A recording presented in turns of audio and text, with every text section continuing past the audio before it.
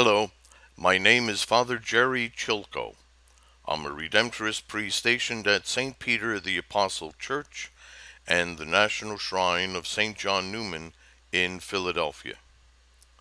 Today is Wednesday, November 11th, the memorial of St. Martin of Tours.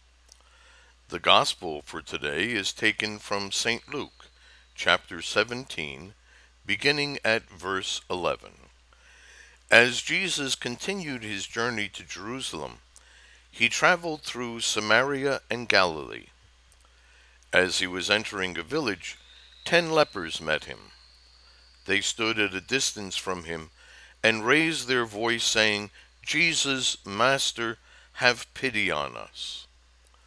And when he saw them, he said, "Go show yourselves to the priests." As they were going, they were cleansed.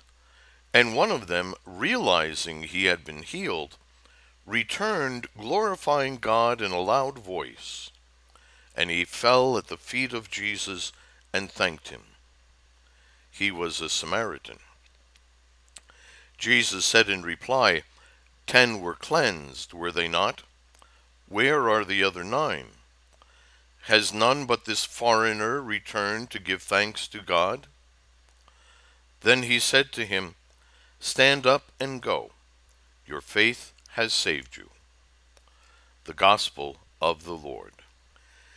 In the Gospels, we often see episodes of rest. People sitting at our Lord's feet, soaking in his teaching, finding peace in him. But not today. In today's Gospel, there's a lot of going and not a lot of resting. Jesus is going to Jerusalem. 10 lepers go to the priests. The one grateful healed leper goes back to Jesus, and Jesus responds with a command for him to go.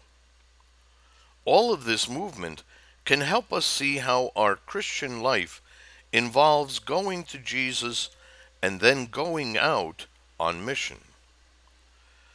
First, when he met the 10 lepers, Jesus was on a mission from his Father. He was heading for Jerusalem, where he would begin his passion. But by stopping to speak with the lepers and heal them, he also showed his Father's compassion. The big story of salvation is not so big that our struggles become insignificant. God is always interested in our lives. Second, the lepers set off for the priests. It's likely that they had tried every possible remedy. Now they obeyed Jesus and went to present themselves to the priests. Once they realized they were healed, 9 of them continued on. They were doing what Jesus said, getting their certificate of health and starting their lives over. Our first steps need to be steps of obedience, to do what Jesus tells us to do. Third, there was a deeper movement in the one man who returned to Jesus. Filled with gratitude for his healing, he decided to go back. He saw his healing as an invitation to draw closer to Jesus. Every time Jesus works in our lives, he is inviting us to come to him, to bow before him in love and gratitude. With the Spirit's help, we can learn to hear that summons. Finally, Jesus gave the man a mission.